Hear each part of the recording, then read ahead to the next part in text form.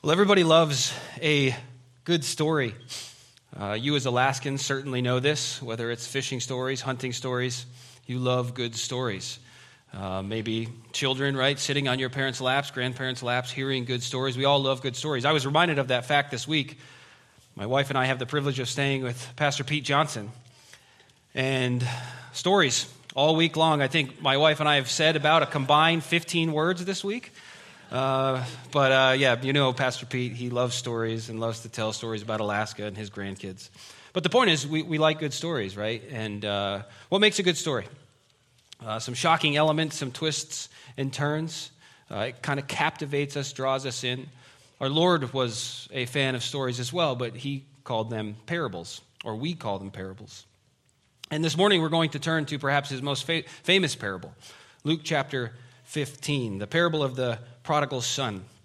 If you haven't turned there already, please do so. Luke chapter 15. It's a story full of twists and turns and shocking elements. For this reason, this morning, your sermon title is A Shocking Story. A shocking story. And in this text, we'll see Jesus use his storytelling technique to reveal hearts. He reveals the repentant sinner's heart. He reveals God's heart towards that repentant sinner.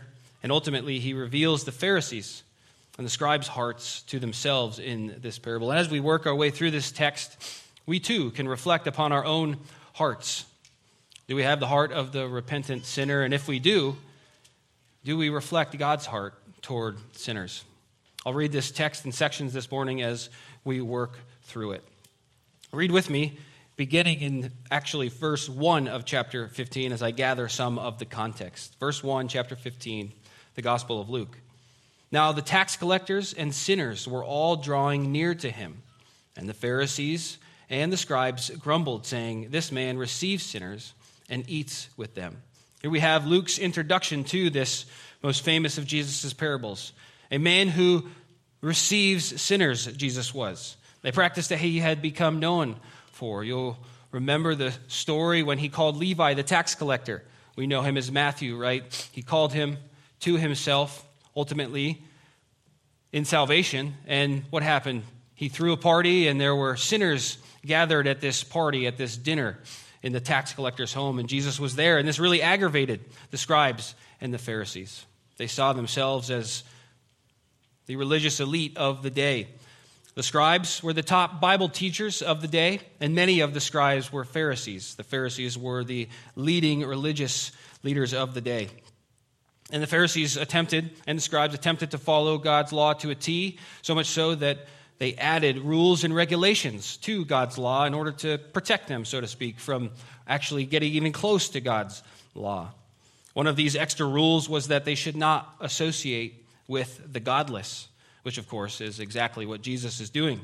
He's associating with the godless. Now, of course, we understand that having extra rules and regulations to keep us from sin and temptation is certainly fine, right? We put things on our phones to keep us from temptations rising from our phone and giving into those temptations, right? If you have children, you know this. You do these things. But what the Pharisees were doing, of course, was making that a requirement for every person, right? It would be pharisaical for you to then say, to somebody, you don't have this, fill in the blank, screen blocker, whatever, right, on your phone or on your kids' phones. How dare you? How could you do that? Right? I mean, that would be pharisaical, right? It's up to those parents, it's up to that family to add those extra things in order to help us follow God's law. But that's not what the Pharisees were doing. They were requiring these things of the people. And so you have these self-righteous Pharisees that are grumbling about Jesus receiving sinners. Now, I want you to notice that this parable, in verse 3, the word parable is singular. And so we often think of these three parables in chapter 15, or I should say 3 parts of this parable in chapter 15 as different parables. But Luke introduces it to us here as one parable. And I want you to see 2 points here as we read these first 2 parts of the parable. First, I want you to see that the first 2 parts of the parable are salvation from God's perspective. Salvation from God's perspective. That's the lost sheep and the lost coin. And then, as we read those 2, I want you to also try to discern the theme of the parable. Jesus usually makes it pretty clear what the theme is. He'll put it towards the end of each section, in this case, or at the end of the parable. So read with me verses 3 through 10. So he told them this parable. What man of you, having 100 sheep, if he has lost one of them, does not leave the 99 in the open country and go after the one that is lost until he finds it? And when he has found it, he lays it on his shoulders, rejoicing. And when he comes home, he calls together his friends and his neighbors, saying to them, rejoice with me, for I have found my sheep that was lost. Just so, I tell you, there will be more joy in heaven over one sinner who repents than over 99 righteous persons who need no repentance. Or what woman, having 10 silver coins, if she lost one coin, does not light a lamp and sweep the house and seek diligently until she finds it? And when she has found it, she calls together her friends and neighbors, saying, rejoice with me, for I have found the coin that I had lost. Just so, I tell you, there is joy before the angels of God over one sinner who repents. Now, were you able to discern the theme here in these parts of the parable? We might say that the theme of chapter 15 of Luke is God's joy over the repentant sinner. The repentant sinner brings God much joy. So in response to these Pharisees and scribes grumbling about Jesus receiving sinners, Jesus' immediate response is to teach them that God is the one who seeks out and saves sinners, and that it brings God much joy to do so when they turn to him. And then Jesus doesn't stop there. He goes on to give part 3 of this parable, which we will examine in detail, to develop this main point and apply it directly to his listeners, to the Pharisees and the scribes. So let's move to part 3 of this parable, salvation depicted from the sinner's perspective. I've labeled it a shocking story, a shocking story. Pick up with me in verse 11. And he said, there was a man who had 2 sons, and the younger of them said to his father, Father, give me the share of property that is coming to me. And he divided his property between them. Not many days later, the younger son gathered all he had and took a journey into a far country. And there he squandered his property in reckless living. We might label these 2 or 3 verses a shocking request. A shocking request. To Jesus' listeners, the tax collectors, the Pharisees, the sinners, everybody sitting there listening, they would have recognized this as an absolutely outlandish request, a shocking request from any son, let alone the youngest son. First, this request is in direct opposition to the 5th commandment, honor your father and mother. As a good Jewish father, he certainly would have had his sons memorize the 10 commandments. They would have known. There would be no mistaking this son's rebellion towards his father. Essentially, right, he's asking, Father, I just wish you were dead because I want my inheritance now, right? He's not asking his father for, a slice of the family pie so that he can begin to build his own inheritance within the family and bring his expertise or learn from the family wealth, right? The Greek here gathered all he had in verse 13 denotes that the son liquidated all the father gave him. He took all his father's possessions that he gave him and turned them into cash. You can think of taking it to like a pawn shop, right, if we contemporize it. He's not getting the best he can for these possessions, for the things his father gave him. He just wants the money so that he can go and spend it in a foreign country. Why? Why into a far foreign country? Because in that distant country, he's got no judgment. There's no judgment from the Jews, from his father, from his family. None of the judgment and all of the fun, right? That's the lie that sin tells us. Now, to request this part of the inheritance is one thing, but to liquidate it and turn it into cash and run into another country is an entirely different thing. And while this is certainly shocking, a shocking request, it's even more shocking, the father's response. Those in the crowd listening to Jesus' parable would have expected the father, to smack the son upside the head, make an example of him. Well, what are you thinking, son? You're essentially asking me to die so that you can have what I will leave you. But no, that's not what happens. Just as shocking as the son's request is the father's response. Sure, son, take the inheritance, turn it into cash, run into a foreign land with your friends, and have yourself a grandiose time. I mean, come on, Dad, what are you thinking? Are you serious? But it's right to pause at this point and ask ourselves, what is being taught, right? The Pharisees are thinking this father's outside of his right mind. They're certainly indignant about the son's request, but even more so about the father's response. And so what are we being taught? That God often allows the sinner to go his own way for a time. I couldn't say it any better than MacArthur, so I quote him, that God shows extreme forbearance. He gives sinners freedom to pursue their own self-will, even though it is clear that their only intention is rebellion against his will. And he does so even though their rebellion seems for the moment to cause him great dishonor. We need to understand that the reaction of the son's father depicts the love of Yahweh for rebellious humanity. End quote. Now, don't misunderstand. The extent to which this son's request dishonors his father certainly does dishonor his father. But remember, and it dishonors God, but remember, God's creation has been sinning and rebelling against him since Adam and Eve in the garden. Right? It's not as if God is inactive and just allowing human and mankind to run rampant.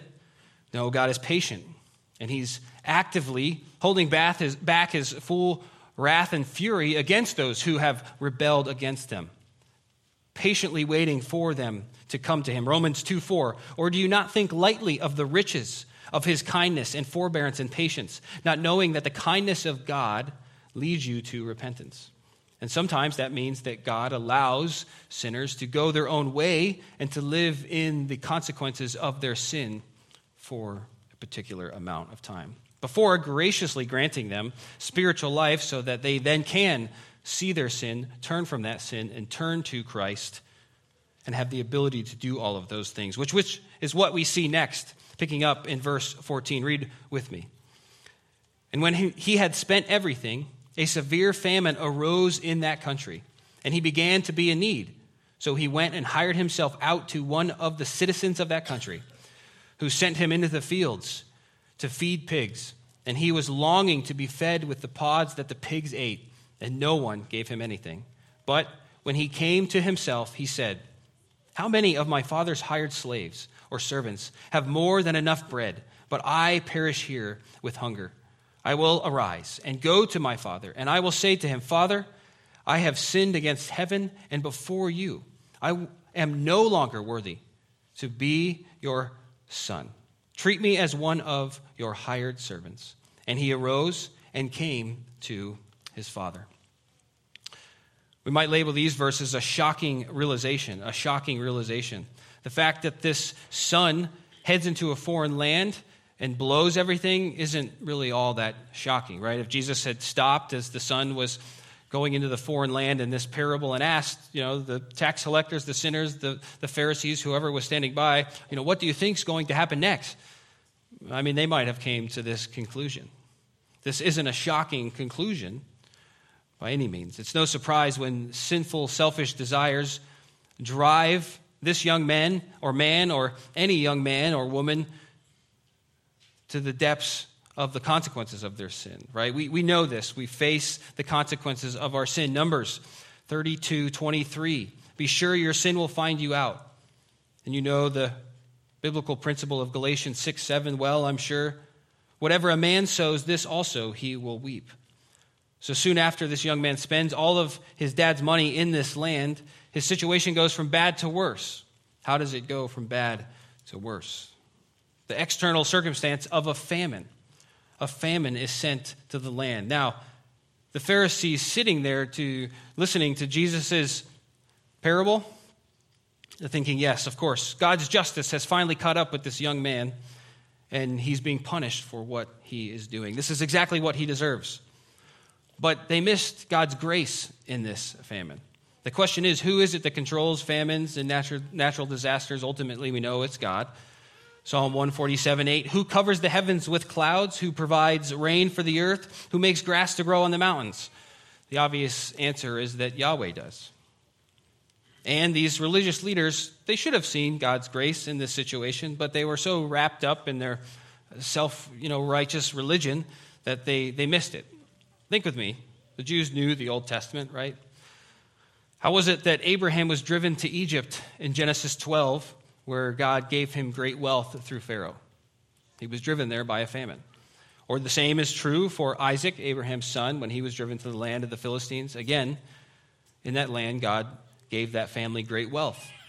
And what's most familiar to us, Jacob, otherwise known as Israel, his family, same family, is driven to Egypt by what?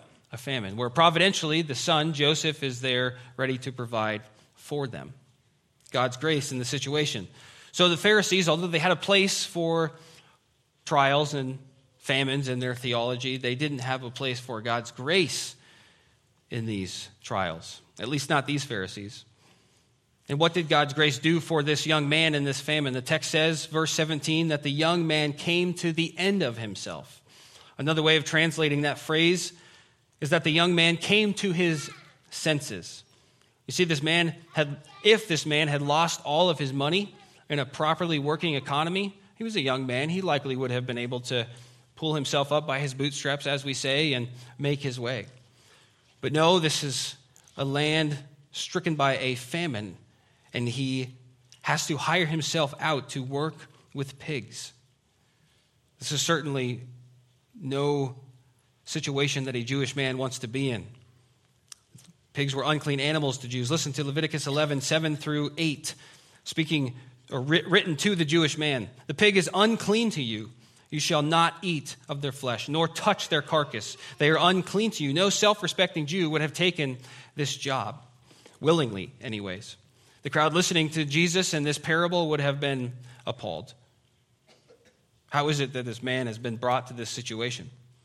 But perhaps here is one of the best illustrations in the Bible of a man, of all men, right, dead in their sin, wallowing in the consequences of their sin. Scripture would label this man spiritually dead, just as Ephesians 2 would. Turn to Ephesians 2 with me.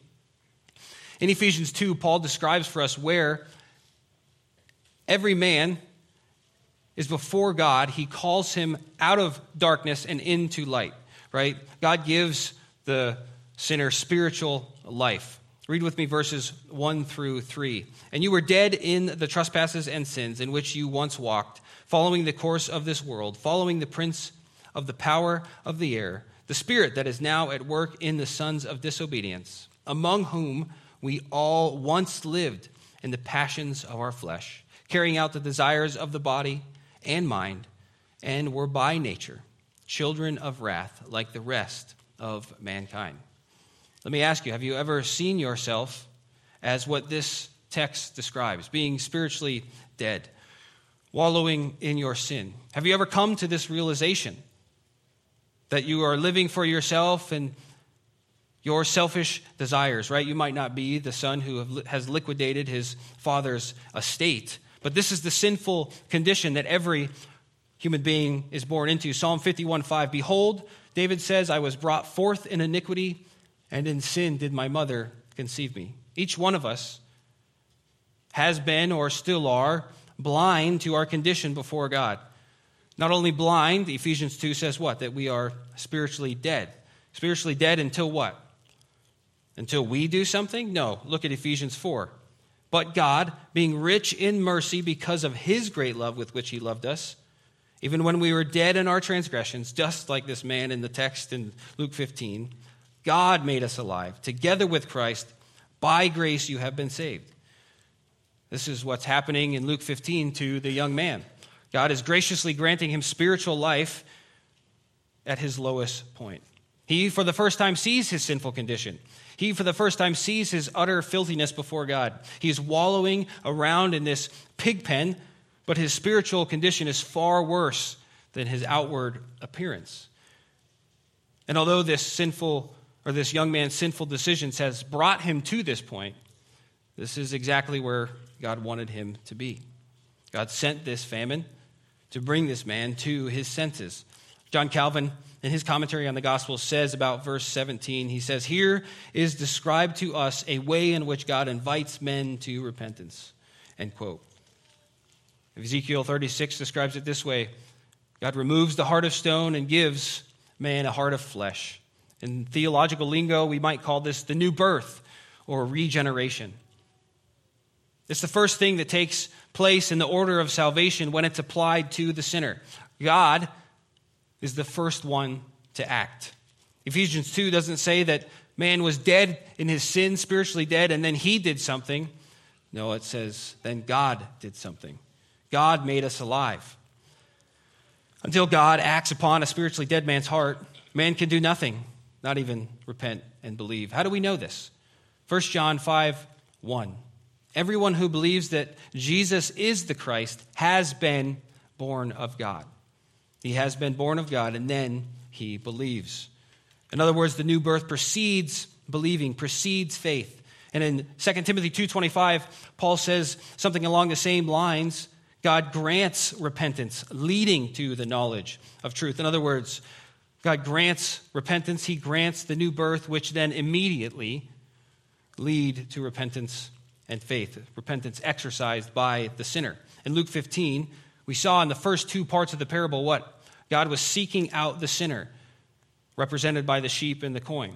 The sheep and the coin, they didn't know they were lost.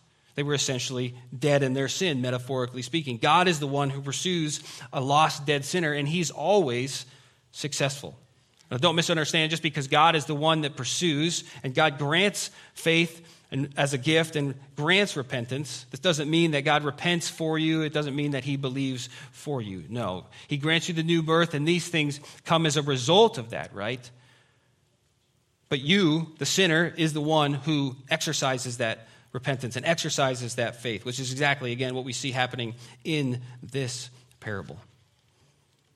Regeneration that then leads to a subsequently changed life. In this moment of new birth, this young man first sees himself as dead in his own sin against not only his earthly father, but also his heavenly Father. And this young man, by the power of the Holy Spirit, then resolves to turn from that life of sin that he had created for himself in a foreign land and return to his father's house. And in this young man's repentance, we see the correct attitude of repentance, do we not? God-granted repentance comes with humility. Humility. You'll notice that the son was not willing to return to his father's house as a son, was he? No, he humbles himself and says that he would go back as a hired servant. Now, a hired servant might not sound all that bad to us, but essentially this is a day labor, and in that culture it was better to be a slave than a hired servant, a day labor. Because as a slave, you were part of the family, you were part of the household, right? You knew you had your housing, you had clothing, you had, oftentimes the slaves had possession over their master's possessions, right? Managed them for him. A hired servant didn't have all those things. He didn't know where his next paycheck was coming from. He resolves to come back as the lowest of low. We see his humility. Essentially, he's displaying what we would see as the second beatitude of a kingdom citizen, Matthew 5:4. Blessed are those who mourn. What are they mourning over? They're mourning over their sin, for they shall be comforted. Consider for a moment if there's a famine in your life or in the life of a loved one. Maybe God is using it to bring you or someone you know to the end of themselves. It could be an illness, the death of a loved one, a lost job. The list goes on. Perhaps it's God doing this to bring them to himself. And this is also true for the believer, right? You know the book of Job and the fact that Job was a righteous man and then was stricken by severe famine. He was already a righteous man, but God still had lessons to teach him. Don't fight from this. Turn from your sin and turn to God. Next, after this young man's shocking realization, we see that ultimately being regeneration or the new birth, as we spoke, we come to the next shocking part of this story. Read with me, picking up in verse 20, back in Luke 15. In the middle of verse 20, Luke writes what Jesus spoke, but while he was still a long way off, his father saw him and felt compassion, and he ran and embraced him and kissed him. And the son said to him, Father, I have sinned against heaven and before you. I am no longer worthy to be called your son. But the father said to his servants, Bring quickly the best robe and put it on him, and put a ring on his hand and shoes on his feet. And bring the fattened calf and kill it, and let us eat and celebrate. For this my son was dead and is alive again. He was lost and is found," and began to celebrate. In these verses, we see a shocking reconciliation. A shocking reconciliation. Now, in our fitness-obsessed world, old man running really doesn't seem all that strange. But in this culture, in this day and age, it was extremely strange. A man of this status would not be running. The dress didn't allow it. The shoes didn't allow it. He was a man of dignity. He did not run. It was shocking, one might say.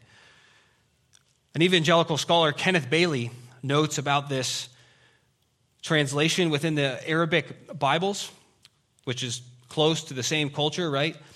Up until the 19th century, they refused to translate this phrase, him running, as anything that actually depicted him running. They would translate he ran as he hurried or he presented himself, because they knew this was not what a man of this dignity, of this status would do. Even though that's exactly what the Greek word depicts, right? I mean, in extra biblical Greek, it's used for men sprinting. So we could even say that this father was sprinting to his son. And why? Why is he sprinting to his son? The father was so overcome with joy that it caused him to throw out all social norms of the day, forget who he was, forget his status, because he was running to this son that was coming home because of the joy that filled his heart. And the text says that he embraces him. He puts his arms around his neck. He kisses him repeatedly. But before the father runs to this son, the text reads that the son was a long way off.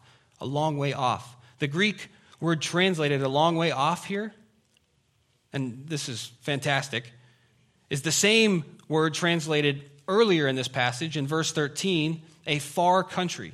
A far country. And this denotes that the father not only saw his son from a great distance and ran to him, but that he was anticipating that son coming back when he was in that far off country, far before that son ever resolved to come home.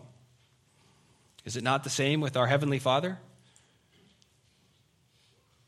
He is waiting with open arms for his children to come to him, regardless if they have resolved yet to come to him. He waits patiently for them to return. What drove this father's reaction to his son? We've said it was joy, but verse 20 also says that he felt compassion for him. This literally speaks of the bowels or the guts of somebody, right? You know the feeling when you get excited or you get nervous. You can feel it in your stomach. That's what this father is feeling. One commentator says that it's an ancient way of referring to what rises up from one's innermost core. And what rose up from this father's innermost core, it was joy.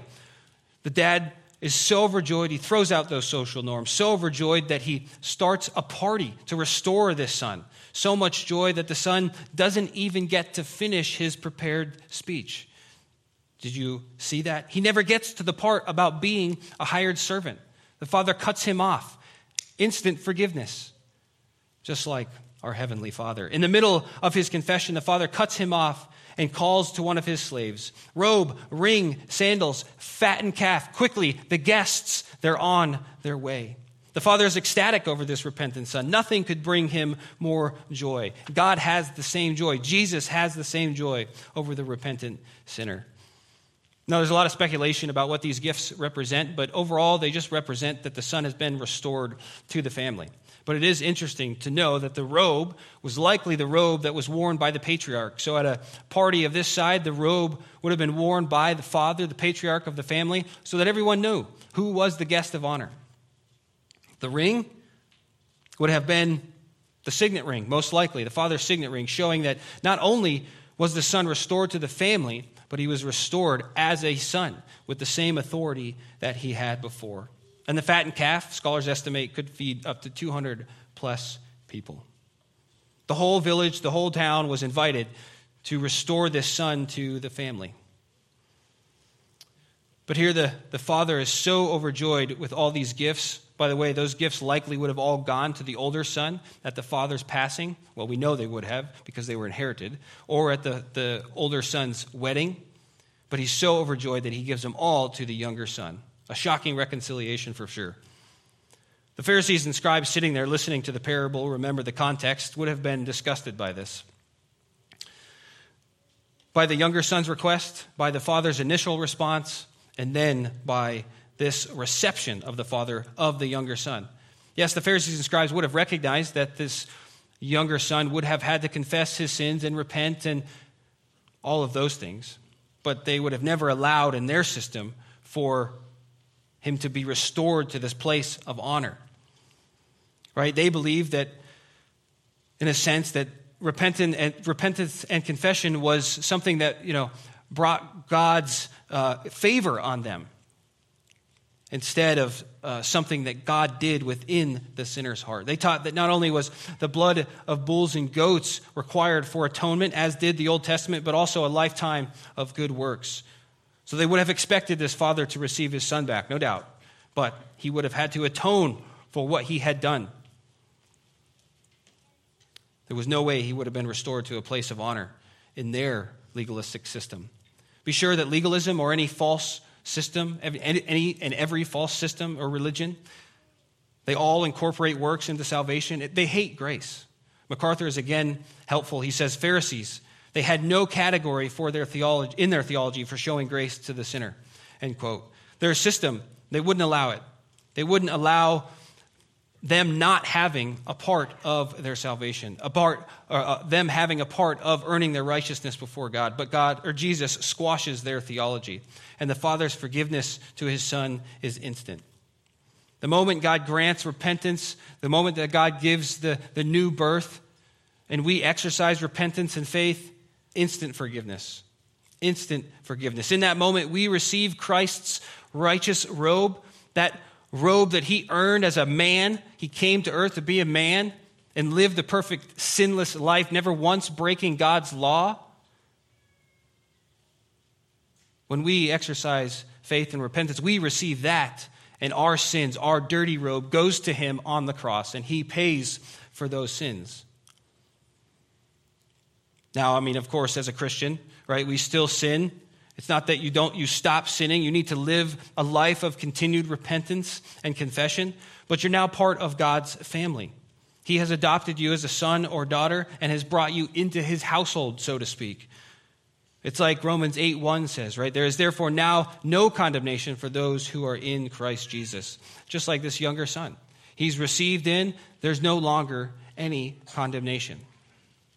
Paul goes on in Romans 8 to say, in verses 38 and 39, neither death, nor life, nor angels, nor principalities, nor things present, nor things to come, nor powers, nor height, nor depth, nor any other created thing will be able to separate us from the love of God, which is in Christ Jesus our Lord. Is this not humbling? Knowing that if it was up to us, ultimately, we would lose our salvation every day. But Christ, God, holds us fast. And we are kept safe in his house. And this brings Jesus and the Holy Spirit so much joy to give sinners spiritual life, to reconcile them to himself through the life, death, and resurrection of Jesus. So much joy that sinners who deserve eternal death and torture in the lake of fire, instead, they receive an inheritance from their heavenly Father. Think of the greatest inheritance you could ever imagine. Earthly inheritance, the greatest inheritance, all the money that you could spend in the world. You couldn't even spend it, right? Elon Musk, he's your father. He gives it all to you. This pales in comparison to what you receive from Jesus Christ. 1 Peter 1, 3 through 5. Blessed be the God and Father of our Lord Jesus Christ, who according to his great mercy has caused us to be born to a living hope through the resurrection of Jesus Christ from the dead. This is what happens to our young man in the parable. Peter goes on to say, to obtain an inheritance which is imperishable and undefiled and will not fade away, reserved in heaven for you, who are protected by the power of God through faith for a salvation ready to be revealed in the last time. The signet ring, the robe, the sandals, the fattened calf, the party, they're all nice gestures from an earthly father. extravagant gestures, we might say, but still they pale in comparison to what we receive from God through Jesus Christ. God lavishly puts what Christ has earned to our account, and one day we will fully understand and live in that manifestation of that inheritance. It's ours now, to be sure, but it will fully manifest itself in the future. But does everyone celebrate over this confession, this repentance, this son coming home? Unfortunately not. Continue reading with me in verse 25. Now his older son was in the field, and as he came and drew near to the house, he heard music and dancing. And he called one of the servants and asked what these things meant. And he said to him, your brother has come home, your father. He has killed the fattened calf because he has received him back safe and sound. But he, that is the older son, was angry and refused to go in. His father came out and entreated him. But he answered his father, look, these many years I have served you, and I never disobeyed your command. Yet you never gave me a young goat that I might celebrate with my friends. But when this son of yours came, who has devoured your property with prostitutes, you killed the fattened calf for him? And he said to him, son, you are always with me, and all that is mine is yours. It was fitting to celebrate and be glad for this brother. For your brother was dead and is alive. He was lost and is found. You can imagine the older brother coming out of the field, sweat-stained clothing, coming up to the house, seeing the commotion, wondering what's going on, his immediate interest, music, what is happening? One of the servants comes to him and tells him, your younger brother, he's back.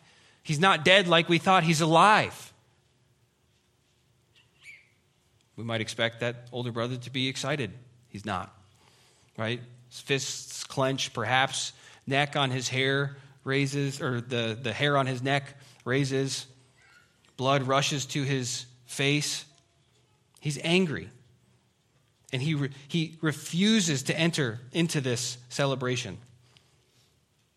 Again, remember the context. The Pharisees and scribes listening to Jesus' parable might be thinking, yes, finally, someone who has some sense in this family, someone who cares about justice around here, someone who recognizes that this younger son is not getting what he deserves.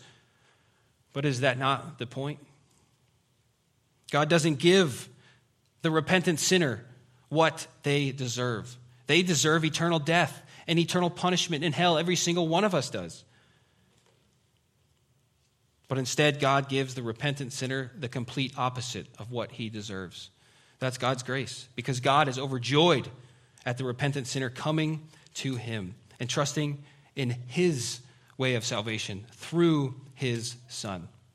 Now, it's probably about this time that the Pharisees are beginning to gather about what Jesus is doing, starting to put the picture or the pieces together of this picture and realizing it's a picture of them. Look back again at Luke 15, verses 1 and 2. Now the tax collectors and sinners were all drawing near to him, and the Pharisees and the scribes grumbled, saying, this man receives sinners and eats with them. Just like this older brother is angry with the father in the story or the parable, so too the Pharisees are angry with Jesus for receiving repentant sinners and tax collectors and celebrating with them. But that's not the only thing this older brother and these religious leaders have in common, is it? Did you see in verse 29 the older brother's self-righteousness? Look, these many years I have served you, he says. More literally, we could render that, I am being your slave. But not only have I been your slave, says the older brother, but goes on to say, I've never disobeyed your command. Never disobeyed your command. And can you see the self-righteousness? Certainly, he's not perfect. Never disobeyed your command. How self-righteous is he? And he sees his labor to his father not as a labor of love. He doesn't love his father. He sees it as slave labor. Ultimately, he wants the same thing as the younger son, the inheritance. He just chose a different way to get there. He's just waiting for his father's death instead of outrightly saying, give me my inheritance now. Darrell Bock notes the spatial irony that Jesus paints in this parable. He says, quote, "The one who was an outsider," that was the son who went into the country, "is now an insider at the party. And now the one who appeared to be an insider," that is the older son, "is now complaining outside the party and refusing to go in. What the younger son felt fortunate to become a mere slave, the older brother has resented all along." You see, what Jesus is saying here is that you can have the appearance of being part of God's family on the outside, but in reality, on the inside, your heart is far from him.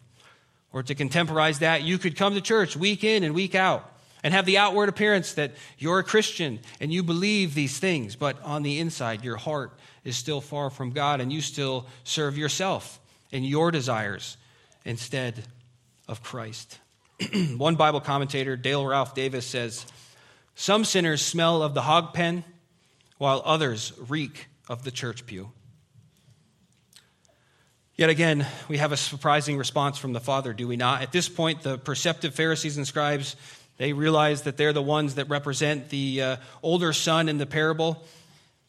And we might think that this father is now going to rebuke his son. We might think Jesus is going to rebuke these Pharisees. But we see the compassionate heart of Jesus. Dane Ortland says that Jesus is not trigger happy. He's not harsh or reactionary or easily exasperated. Jesus is the most understanding person in the universe. The father in the parable replies to this older son. He calls him son. Literally, he calls him child. A very tender response. The father's reply is as gentle as the son's complaint was harsh. In this parable, we have perhaps Jesus' softest response to the Pharisees in the Gospels. You see, the Pharisees and scribes, they were part of God's family according to the flesh, outward, right? We said if they were here today, they'd be sitting in the chairs next to you. But Paul makes clear, Romans 9:4, speaking of the Jews, he says, "To them belongs the adoption as sons, and the glory, and the covenants, and the giving of the law, and the temple services, and the promises." Paul is essentially saying the Jews, they had all the privileges they could want. They were God's chosen people. But they failed to recognize that they needed a Savior because they were blind and self-righteous. They failed to recognize that Jesus was their Messiah. That's why Paul says in Romans 9:6, "They are not all Israel who are descended from Israel." Why? Because Israel, by and large, we know this, rejected Jesus as their Messiah. They refused to repent and believe. But in this parable, the father is graciously imploring his older son to enter into his celebration. Repent of your sins, acknowledge your self-righteousness, just like your younger son has acknowledged his sins, and come into my joy, into my celebration. Although the Pharisees and the scribes had never left the family farm, so to speak, they were likewise dead in their sin, just like this older brother. But the question is, will they turn to Jesus? Will they exercise faith? Will they trust in him? Will they see their self-righteousness? Which brings us to our fifth and final point this morning. A shocking resolution. A shocking resolution. Now we're out of verses, but Luke has brought us to the end of this story, sitting on the end of our seat, right? The edge of our seat. We're ready for that older brother's response. Is he going to enter the celebration? How about the Pharisees? Are they going to enter the celebration? Are they going to turn from their self-righteousness into Jesus? But Jesus ends his parable here. And we're left to wonder how the older brother responds. We're left to wonder how the Pharisees respond. Luke doesn't record it. As the reader, we don't know. Now, we know the character of our God, and I would have no problem saying that maybe a few Pharisees or scribes came to God that day, came to Jesus that day and turned from their self-righteousness. But by and large, we know that they didn't, that Israel did not turn from their self-righteousness. Instead, they nailed their Messiah to a cross. And the greatest sin that mankind has ever known, the killing of the God-man, Jesus Christ, brought about the greatest good mankind has ever known. In God's providence, they killed Jesus, his son, so that all who believed upon him would have eternal life. Acts 4:12, "There is salvation in no one else, for there is no other name under heaven that has been given among men by which we must be saved." The shocking end of Jesus' parable is meant to provoke in us self-reflection. just as it was for the Pharisees and scribes who stood there listening. Ask yourself, is there any sense that you are trusting in yourself or your self-righteousness for salvation? If there is, turn from that. Jesus has paved the way. It is his righteousness alone that is given to us through faith. Or perhaps you are still the younger brother in that far-off country. You might not have liquidated the cash and ran away, but your heart has. It's far from Christ. If you're either of those, you must turn from your sin. You must turn to Christ. For him, he is the only way of salvation. And just like this younger son received instant forgiveness, so will you from your heavenly Father. You'll receive Christ's righteous robes, and he'll take your sin, which he has paid for on the cross. And then, and only then, will you be able to take up your cross daily and serve him as a faithful slave, even though he treats you like a younger brother or sister. This is the grace of our great God, is it not? Grace represented in this parable. And make no mistake, as we talked about a lot about the sons, right? The main character of this parable is certainly Jesus or God. Don't harden your hearts against him. If he's calling you today to turn from your sins and repent, do so. And for the believer out there, I think there's some serious application about forgiveness in this parable. If you already have that heart and have been given that heart of the repentant sinner, and you've turned from your sin and turned to believe and trust in Christ alone for salvation, do you have a forgiving heart like the Father? Or do you harbor hardness against your brothers and sisters in Christ? There is some confusion and talk about different ways of forgiveness, but ultimately, right, we see this father, when that son was still in a far-off country, we see that father and his forgiving heart, long before the son ever decided to come home. And so we would expect, right, if a brother or sister in Christ has sinned against us, we would expect their repentance, and they should, they should repent. But we should have that forgiving heart long before they ever come to that realization that they need to repent. If it's the unbeliever, recognize that if God hasn't given them the heart to repent and see their sin, why do you expect them to repent of the sin against you? Have the Father's forgiving heart. And if you don't know Christ, then today is the day of salvation. Just like he called to the Pharisees and the scribes to turn from their sin, and just like we saw this younger brother ultimately turn from his sin, he calls you to do the same and trust in him alone for salvation. Let's pray. Thank you, Father, for this most magnificent story. Your love is truly indomitable and knows no bounds. To the most outward sinner, or to that sinner who is just reeling in his sin in his own heart, Lord, you call them all. And you're faithful to save them all who turn to you and trust in you alone for salvation. Father, for those of us who are your children, we pray that this time you would use for our sanctification and our edification, that we would turn to you and live a life of humility, of sin, or of returning from sin and turning to your Son, Lord, that we would trust in him not only for our salvation, but for our daily strength. We pray all these things in Jesus' precious name. Amen.